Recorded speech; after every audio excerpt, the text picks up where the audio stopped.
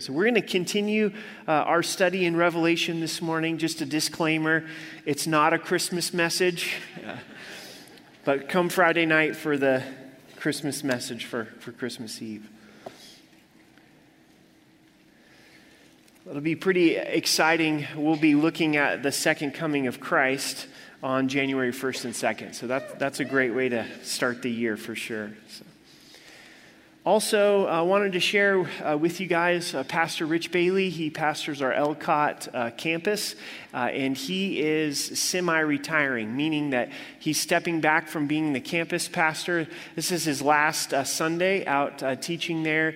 And Rich senior pastored a lot of years before he came to Rocky Mountain Calvary, and then he's going to be coming back to the Central Campus part-time to do some pastoral care and counseling. And Josh Jaskowski, I said his last name. I don't know if it was correct, but he has been our high school pastor, and he's transitioning into being the new campus pastor. So please pray for the Ellicott campus. God's really blessing that. More and more people are coming, and it's growing, and God's doing a work on the Eastern Plains. It's pretty cool. So let's pray together. Father, we thank you for our time in your word. Lord, we just thank you for our city, and thank you for Ellicott. Pray you'd bless Rich this morning, and Josh, and Lord, that you'd meet with us as we study your word and look at your judgment on Babylon. So, Holy Spirit, we welcome you into our time together. In Jesus' name, amen. Well, you might want to buckle up a little bit this morning because we're actually going to cover 2 chapters in Revelation and try to stay on time. But God's dealing with Babylon here in these 2 chapters. They really go together. Dealing with religious Babylon, which is represented in the harlot. This woman is presented and is called the harlot and is really leading people away from God, and that's how she earned that name. And so the harlot is dealt with in chapter 17, and then the city is destroyed in chapter 18. There's a lot of questions about what exactly is the city of Babylon. Does it simply just represent the world system? Is it symbolic of hearts that are against God? And the answer is yes, it does represent the world system, absolutely. And then we go, is it an actual place?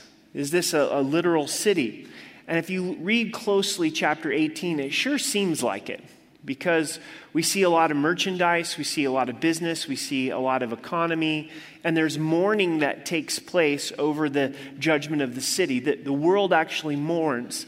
It seems that Babylon's become the hub for all things religious, in a bad sense, in false religion, and also government and economy. It seems to be a world-impacting city. Some think that it even could be the ancient city of Babylon rebuilt, and that's a possibility, I guess, in the future. Doesn't seem like things are happening that way now, but the ancient city of Babylon could be rebuilt. Saddam Hussein was going to attempt to do that, and it didn't go very far. With all of the turmoil in modern-day Iraq, the ancient ruins are in a tough spot. Well, let's jump into chapter 17 and look at verse 1. Then one of the 7 angels who had the 7 bowls came and talked with me, saying to me, "Come, and I will show you the judgment of the great harlot who sits on many waters." If you remember last week, the bowl judgments were poured out, God's final judgments, and the voice from heaven said, "It is done, it is finished." So why do we have 2 more chapters? Because God's going into more detail. He's zooming in. He's giving us the close-up look. And one of the 7 angels who had the 7 bowls came and talked with John and said, "I want to show you the judgment specifically of this great harlot." And the harlot is sitting upon many waters, with whom the kings of the earth committed fornication, and the inhabitants of the earth were made drunk with the wine of her fornication. So the kings of the earth commit fornication with her. Why is she called a harlot? Because throughout the Old Testament, when God's people turned away from the Lord and got into idolatry, God called it spiritual adultery. So the image here of her being a harlot is that she's leading people's hearts away from God. It's not that people during the time of the tribulation are not going to be spiritual. There's a lot of spiritual activity. The problem is it's completely wrong. It's the rejection of Christ and the embracing of everything false religions. And she's able to influence the kings of the earth. So you find this spiritual, false religious element come in, and also this political, where the kings of the earth are impacted by her. And it's not just the kings of the earth, but also the inhabitants of the earth were made drunk with the wine of her fornication. She's serving up some kind of cocktail that everybody loves. And the world's drinking of this, and they're intoxicated with this rebellion against God and this embracing of all of this weird spiritualism, and it affects the kings, it affects the leaders, but it also affects the inhabitants of the earth. So he carried me away into the spirit, into the wilderness. In this vision, the angel takes John away into the wilderness, and I saw a woman sitting on a scarlet beast, which was full of names of blasphemy, having 7 heads and 10 horns. By this point in our study of Revelation, we do know that the beast is the Antichrist. So the woman is riding upon the beast. She's propped up by the beast. The harlot and the beast are together in a cohort. And the description of the beast is 7 heads and 10 horns, and John will go into more detail on that in just a moment. The woman was arrayed in purple and scarlet and adorned with gold and precious stones and pearls, having in her hand a golden cup full of abominations and the filthiness of her fornication. Notice that she looks good. She looks good. She's got purple and scarlet. In the ancient world, these were very precious cloths. Not everybody was wearing purple and scarlet. It was very expensive. Also, she's arrayed with gold and precious stones, a golden cup. How is it oftentimes that false religions look so good? From the outside, they just look so squeaky clean. A lot of times the buildings are really nice, and there's the impression of really helping one another. And it's that exterior of, man, this is so appealing to my eyes. It's gold, it's scarlet. They've got everything together. A lot of times in these false religions, the places of worship are just over the top, these temples. People are drawn in by what they see, but the only problem with the harlot and false religion is what's inside the cup. It's not so good. It's full of abominations and filthiness. So even though this harlot looked good, what was in her cup was abominations to the Lord. This filthiness to the Lord.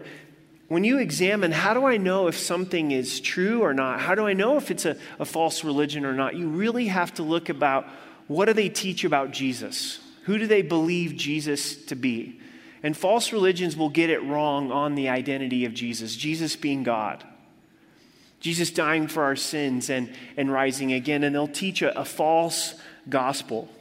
In verse 15, and on her forehead a name was written, Mystery Babylon the Great, the mother of harlots and the abomination of the earth. This was upon her forehead, was written. Contrast this with 144,000 who have God's name written upon their forehead.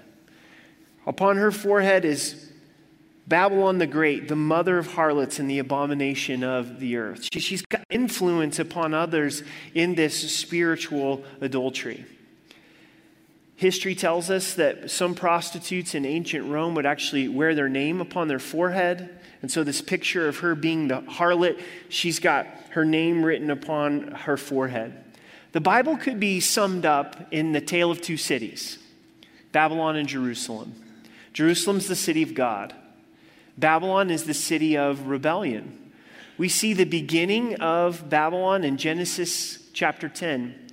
One language, what do they do with this one language? They want to rebel against God. They want to reach God on their own efforts through their pride and their arrogance. And Nimrod is the builder of Babylon. That's quite a name, Nimrod. I've done a lot of baby dedications. No boys named Nimrod, right? What does Nimrod mean? It means we will rebel. And Babylon began with this rebellion against God. God humbled them and gave many languages and spread them forth. We know Nebuchadnezzar, he expanded the reach of Babylon, the Babylonian Empire, and in that empire was a lot of false worship and rejection of God. They raised up a group of virgins simply to be temple prostitutes. That gives you an idea of how dark Babylon was. Daniel was one who stood strong in the midst of the wickedness of Babylon. In verse 6, I saw the woman drunk with the blood of the saints and with the blood of the martyrs of Jesus. And when I saw her, I marveled with great amazement. What the harlot and those that are joined to the harlot, the kings and the nations of the world, they love to drink the blood of Christians. Not literally. It's not that they were drinking the blood of Christians, but they loved to kill Christians, and it was intoxicating to them like an alcoholic beverage. It's like, oh man, they gave them a high to kill Christians. Isn't that amazing? That's how hostile they got towards Christ. And this rejection of who Christ is and Christ's followers, they wanted Christians dead. They wanted nothing to do with believers, and they were drunk with the blood of the saints. In verse 7, but the angel said to me, why do you marvel? I will tell you the mystery of the woman and the beast that carries her, which has the 7 heads and the 10 horns. John's here in amazement. John's here wondering, what does this all mean? What's this woman upon the beast and the 10 horns and the 7 heads? And the angel goes, hey, this is simple. Let me explain it to you. And aren't you glad what's confusing to us is simple to God? God's like, let me clear this up for you. So the angel is going to explain the beast, the harlot, the horns, the head. Verse 8, the beast that you saw was and is not and will ascend out of the bottomless pit and go to perdition. The beast is the Antichrist. The beast represents the nature of the Antichrist, this animal-like creature that's set on destroying Christians. But ultimately, the beast is going to face perdition, which is destruction. And those who dwell on the earth will marvel, whose names are not written in the book of life from the foundation of the world, when they see the beast that was and is not and yet is.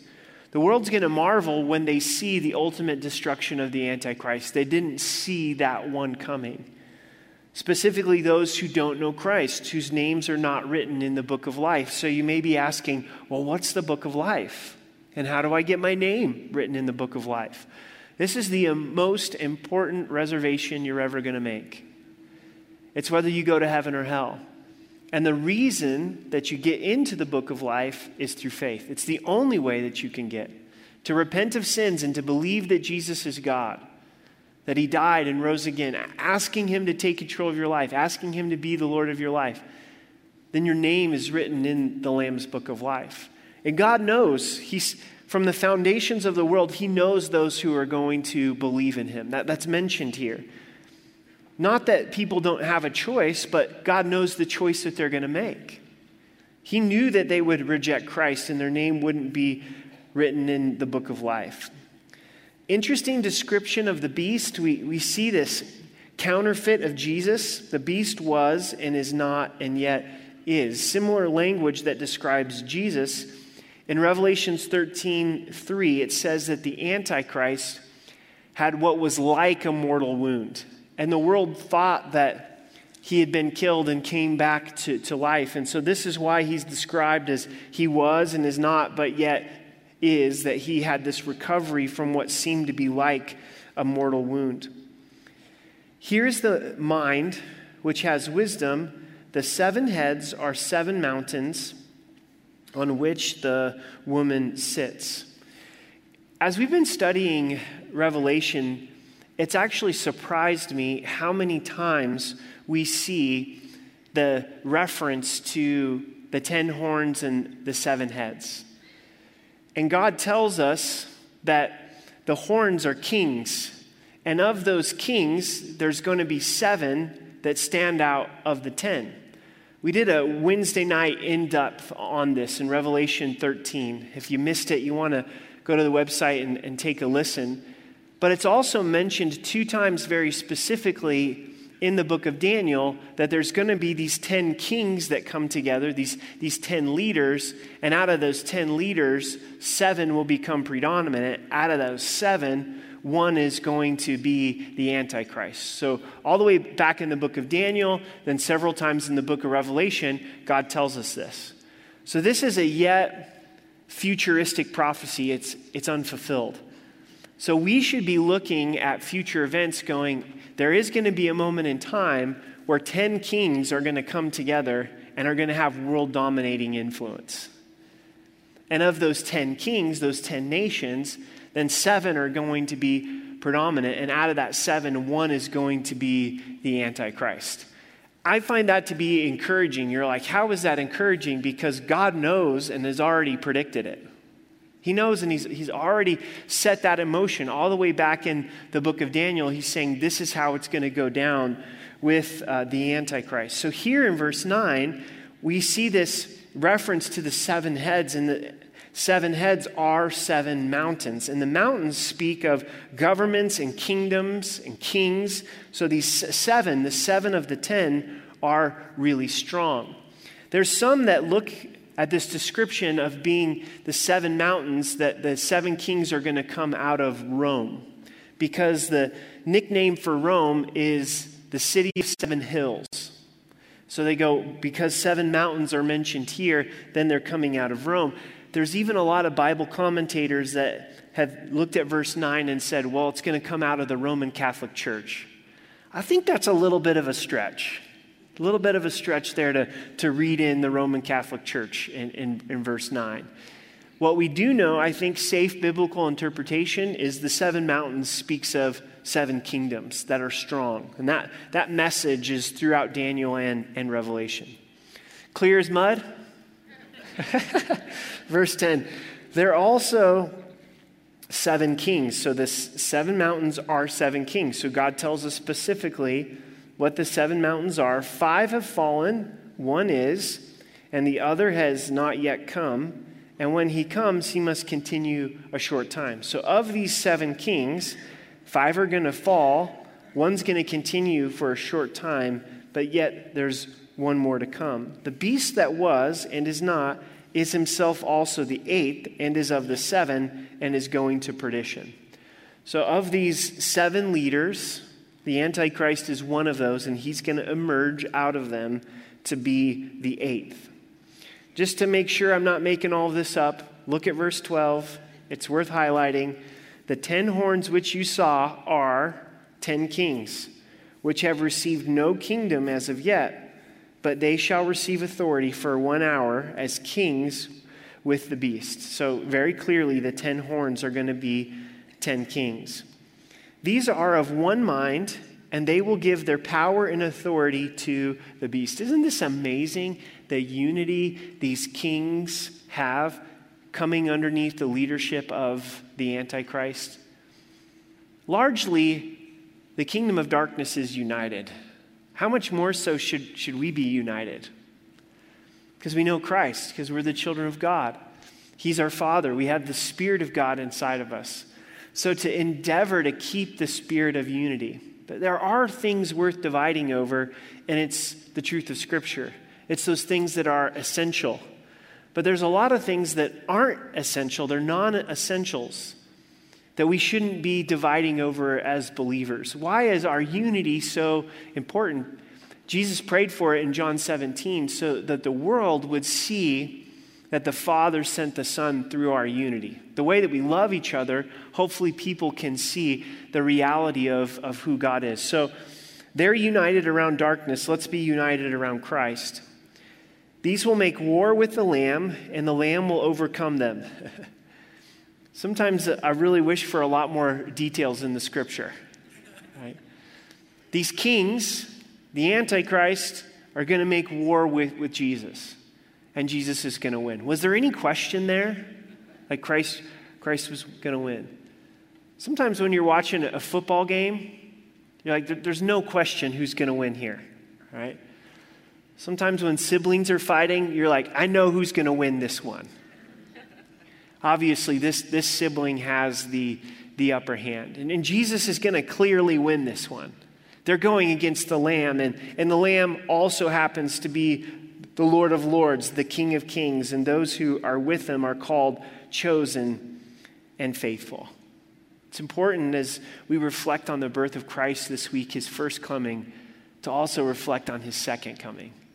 That Jesus is the Lamb who was slain for our sins in his humanity, but also he's God who rose from the dead, who's coming to set all things right. We know what the water represents that the harlot's on. Then he said to me, the waters which you saw where the harlot sits are peoples, multitudes, nations, and tongues. So the water represents the people of the world, the nations of the world. And the 10 horns which you saw on the beast, these will hate the harlot, make her desolate and naked, eat her flesh, and burn her with fire. So the horns, these 10 kings, ultimately turn on the harlot. They initially embrace the harlot, this false religion, but then they destroy the harlot.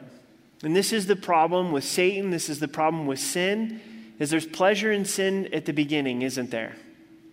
But it'll destroy you. It'll eat you up. The price tag of sin is very high. Verse 17, for God has put it into their hearts to fulfill his purpose, to be of one mind and give their kingdom to the beast until the words of God are fulfilled. So ultimately, God is the one who's working in these 10 kings to bring them into a place of unity and allegiance to the Antichrist so that his words can be fulfilled. If you think about the book of Revelation like a story, maybe at this point, pick up the book of Revelation and read it like you would a story. Keeping in mind that it is absolute truth. Isn't this a brilliant way for God to set up the second coming of Jesus Christ by showing us what darkness really looks like, by showing us what the Antichrist looks like? So God's allowing the Antichrist to come on the scene. God's allowing believers to be killed. He's showing us how bad it is apart from him, and that contrasts how wonderful his ruling and reigning is. Christ comes in after this wickedness of the Antichrist, and this is all part of God's plan. This humbles us because God's doing things in the nations of the world that we don't understand. But we're encouraged because God's in control. And he knows exactly what he's doing and how things will fulfill his plan. Verse 18, and the woman that you saw is the great city which reigns over the kings of the earth. This is interesting. The harlot is the great city, Babylon. So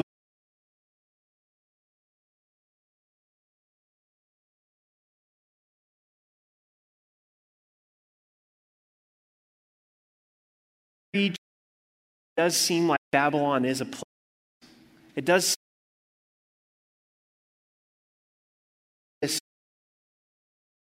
that it's a place as well. Things still coming down, having great earth was illuminated with. After the destruction of the harlot, here comes another angel with great authority. As the harlot is destroyed, also the economic piece of Babylon is going to be destroyed. And I think all three are intertwined with Babylon. You've got the economic piece, you've got the false religion piece, you've got the government piece, and this alliance with 10 kings, and it's all destroyed. The angel comes with God's authority, God's messenger, comes with God's glory. And he cried mightily with a loud voice, saying, Babylon the great is fallen, and has become a dwelling place of demons, a prison for every foul spirit, and a cage for every unclean and hated bird. Babylon's strong. Babylon's mighty, even to the point where they don't think that they can fall. But in 1 hour, God destroys Babylon. Just in 1 hour, with one angel, is able to humble this great city, Babylon. After Babylon's destroyed, it becomes a holding tank for demons. Lots of demonic activity there. And God's just like, we're just going to cage all you guys right here. In verse 3, for all the nations have drunk the wine of the wrath of her fornication. The kings of the earth have committed fornication with her, and the merchants of the earth have become rich through the abundance of her luxury. So the kings embrace Babylon's influence. The kings embrace this false religion and this rejection of Christ, and they commit fornication with her. And the merchants of the earth have become rich through the abundance of her luxury. So those selling goods have become rich through Babylon.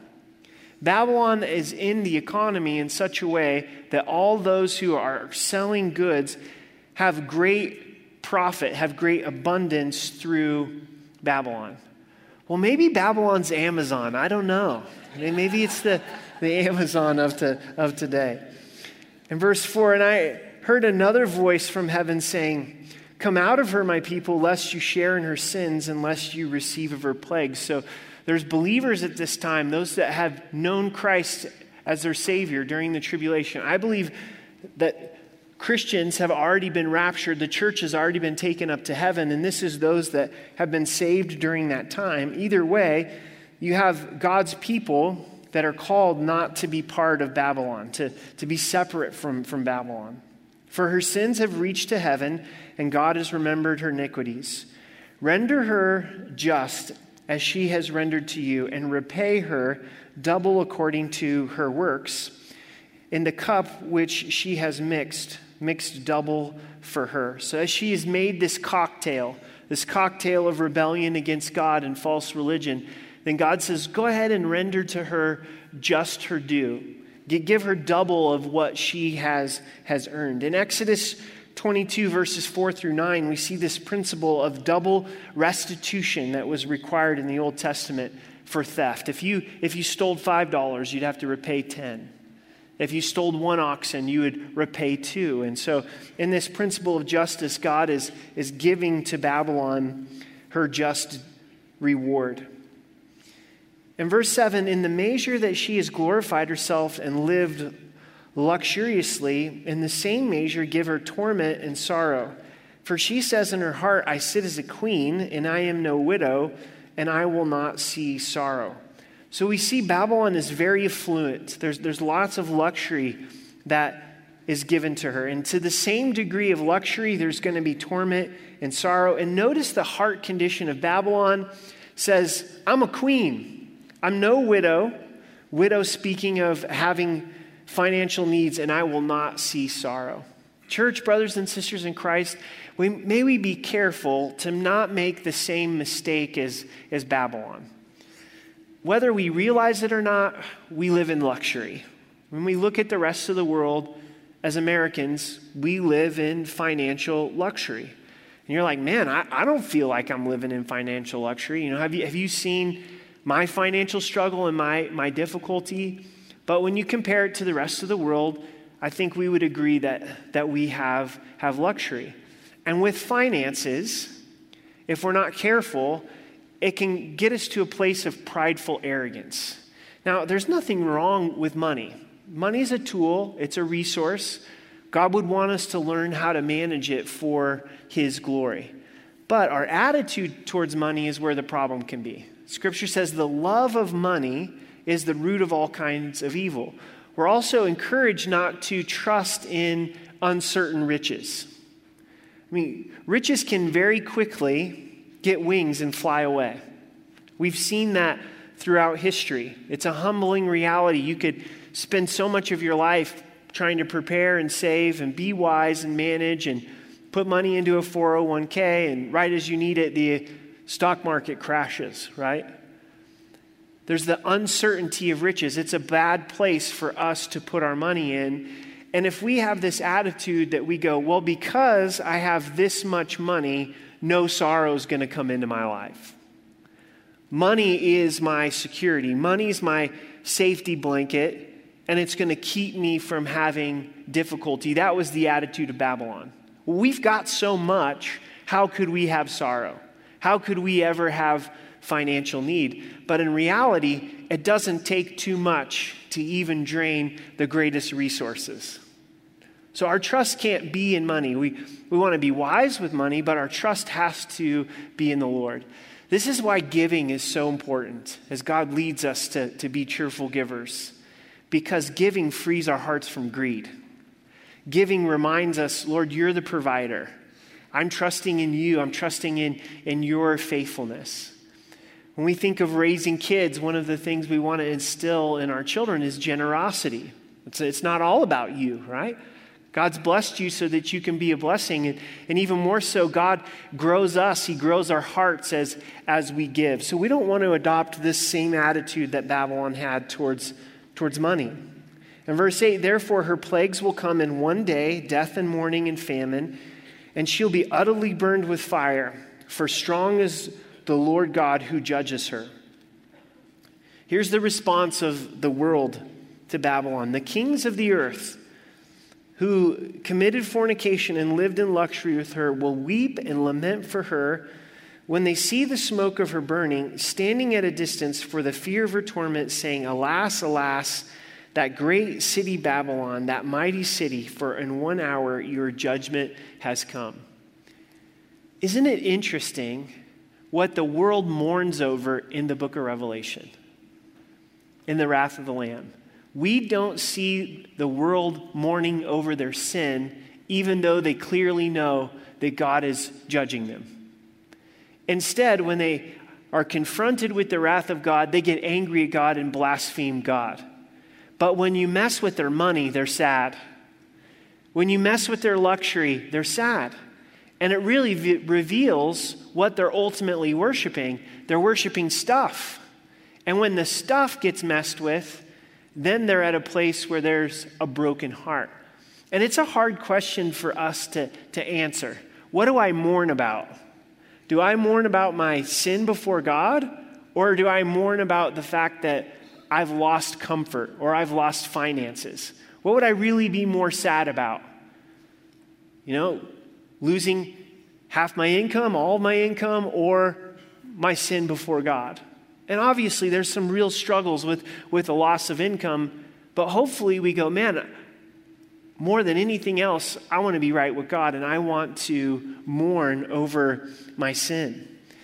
In verse 11, the merchants of the earth will weep and mourn over her, for no one buys their merchandise anymore.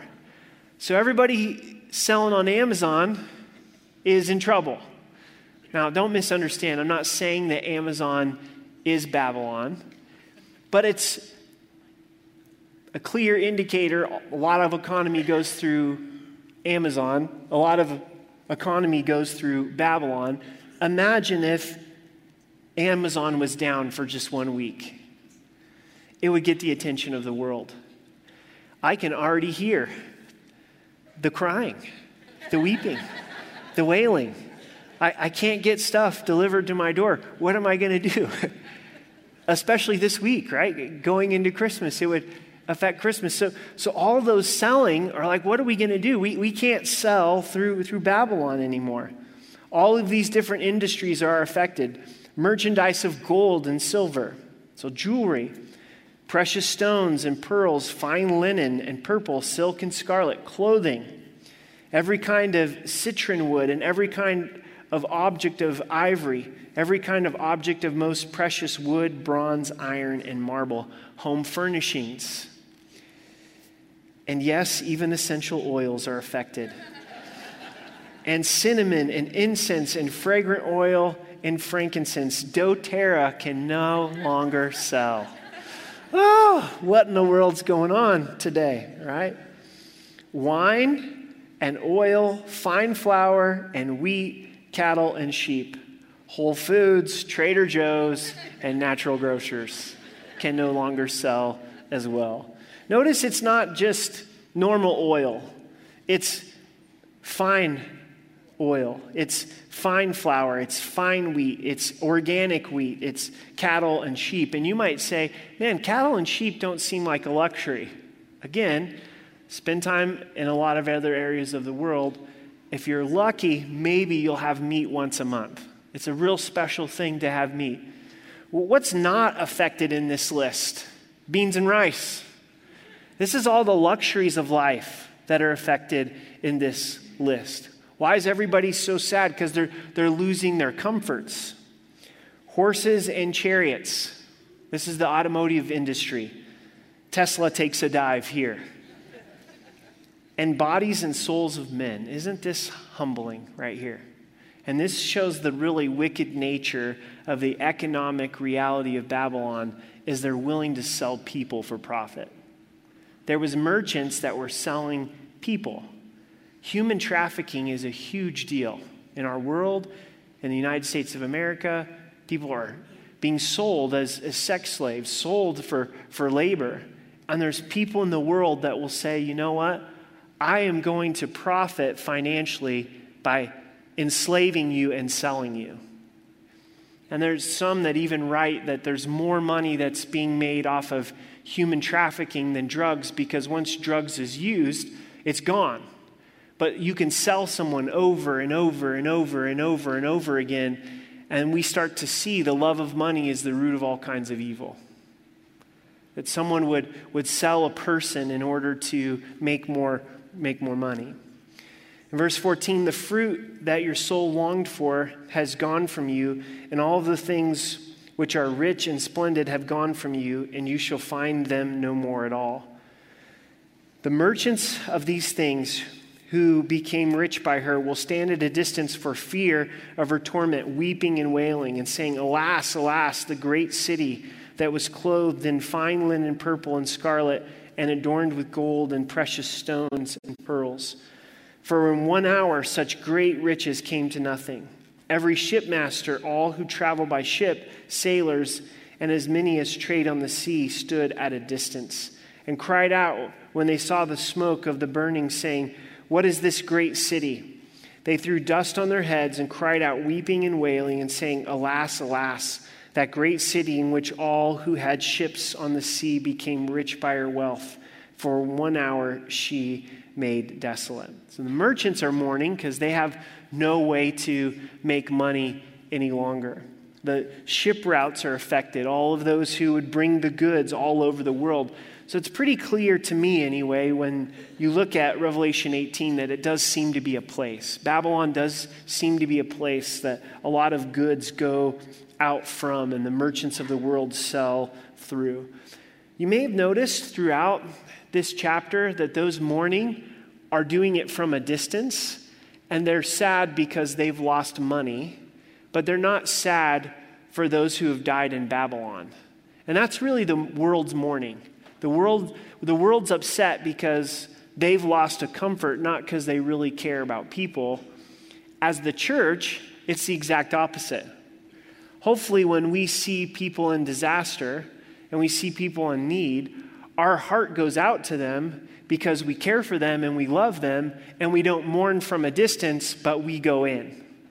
With all the tornadoes that have happened in Kentucky and through that region of the world, I was listening to an NPR radio broadcast about it, and the radio broadcaster was saying, there's so many Christian ministries here helping out. And I was like, that's so cool. This was in the first few days of things happening, and they said there's FEMA's response, but there's all of these Christian ministries, and it just must have killed liberal media to say that, right?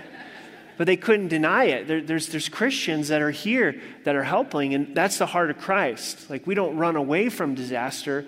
We run into disaster because we're not just mourning for ourselves. Hopefully, we're mourning for them. In verse 20, rejoice over her, O heaven, and you holy apostles and prophets, for God has avenged you on earth. So the world is mourning, but heaven is rejoicing. Heaven is seeing this justice that is coming upon Babylon. Then a mighty angel took up a stone like a great millstone and threw it into the sea, saying, Thus with violence the great city Babylon shall be thrown down and shall not be found anymore. So God in an hour is able to humble Babylon and throws Babylon into the sea. Babylon's also a place of music and culture and art. The sound of harpists, musicians, flutists, and trumpets shall not be heard in you anymore, nor craftsmen of any craft shall be found in you anymore, and the sound of millstones shall not be heard in you anymore. Completely destroyed. In verse 23, the light of the lamp shall not shine in you anymore, and the voice of the bridegroom and the bride shall not be heard in you anymore. No lights going on in Babylon. No more weddings taking place in Babylon. For your merchants were great men of the earth, for by your sorcery all the nations were deceived. this witchcraft, this demonic activity. The nations of the world were deceived in this false religion. And in her was found the blood of the prophets, the saints, and all who were slain on the earth, all the Christians that were killed through Babylon. Here's the question for us as we go into communion, and it's this, is what causes us to mourn? What is it that we're really sad about? And is it financial in nature? Is it economic in nature? You know, are we super bummed if our car gets totaled in a car accident? And I'm so bummed out about that. And yeah, that's difficult, but is that the greatest list of my sorrows? You know, if we were to lose our house, would that be the end of the world? Man, I lost my house. My house means everything to me. If you lost investments and the stock market's doing its roller coaster thing, and how do you feel when it's up? Woohoo! Feel pretty good. How do you feel when it's down? Oh man, like what am I gonna do, right? And then what's our attitude towards sin? Oh, it's not that big of a deal. Not you know, no worries. Or maybe we're not really even very convicted at all. Sometimes those around us are more convicted about our sin than we are. They're like, man, it really disturbs me. I care for you, I love you, but we haven't got to that place that we're broken over our sin. The Psalm says, a broken and contrite spirit God will not despise. When we're broken over sin, that's a sweet aroma to the Lord. That's what he longs for. Blessed are those who mourn, for they shall be comforted. As we confess our sin, he's faithful and just to forgive us of our sin and to cleanse us from all unrighteousness. He resists the proud. We see the proud in Babylon, but he gives grace to the humble. So as we come to the communion table, there's elements here in the front and elements in the back. Let's take a moment. Let's not allow communion to just be a tradition, a box that we check and, oh, this is what we do at the end of service once a month. But to remember, we're to do this in remembrance of Christ, that Jesus, you love me. You took the price for my sin upon the cross. You were broken, your blood was shed, and to examine ourselves, Lord, would you show me areas of sin in my life? Would you show me what my true priorities? And confess those sins to the Lord. So as we take of communion, find a quiet place in the sanctuary and just wait and pray with the Lord. And then as you have prayed and you're ready, celebrate communion. And isn't it wonderful in communion that you've got to lift your head? And God's the lifter of our head. The only way you can take communion and not lift your head is if you use a straw. And that's just cheating and awkward. Right? You're the only one in the sanctuary, right? Like, I'm so ashamed. I can't take communion, right? God's the lifter of our head. As we humble ourselves before him, don't leave here in condemnation, because we haven't understood the work of Christ if we leave in condemnation. There's an appropriate place for mourning, an appropriate place for brokenness, and then there's also an appropriate place of accepting God's forgiveness, believing in the blood of Jesus that he's forgiven us of our sins, and walking in the forgiveness of God. Man, I'm forgiven by the Lord, not because I earn it or deserve it, because Jesus paid the price for me. If you don't know Christ as your Savior, you haven't trusted him. You're like, I don't even understand what this communion represents. Is trust Jesus for salvation. There'll be a ministry team over on the sides, and as you come to take communion, find one of us and let us know, I want to receive Christ as my Savior. I want my name written in the Lamb's Book of Life. I've never repented of sin and believed Jesus was God, that he died and rose again. There's only one payment of sin, and that's Christ. And as we believe, then we receive his forgiveness. Those listening online, if you'd like to receive Christ, you can do so with the chats, the comments. You can cry out to the Lord right where you're at. But so important to trust Christ for salvation. Would you stand with me and let's pray, and we'll move into communion together.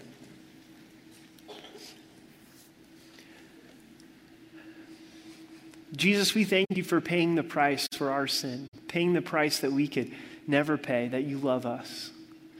And God, would you help us to line our priorities up with what's important to you? And we live in a material world, and it's so easy to fall in love with things that we can see, to think that our security is in finances. Lord, but we know our security is in you. You're our refuge. And would you search us? Would you know us? Would you reveal areas of our heart that we need to get right with you this morning? And then may we truly enjoy your forgiveness. May you be the lifter of our head. Areas of our life where we're struggling to receive your forgiveness this morning, may we receive your forgiveness afresh. In Jesus' name, amen.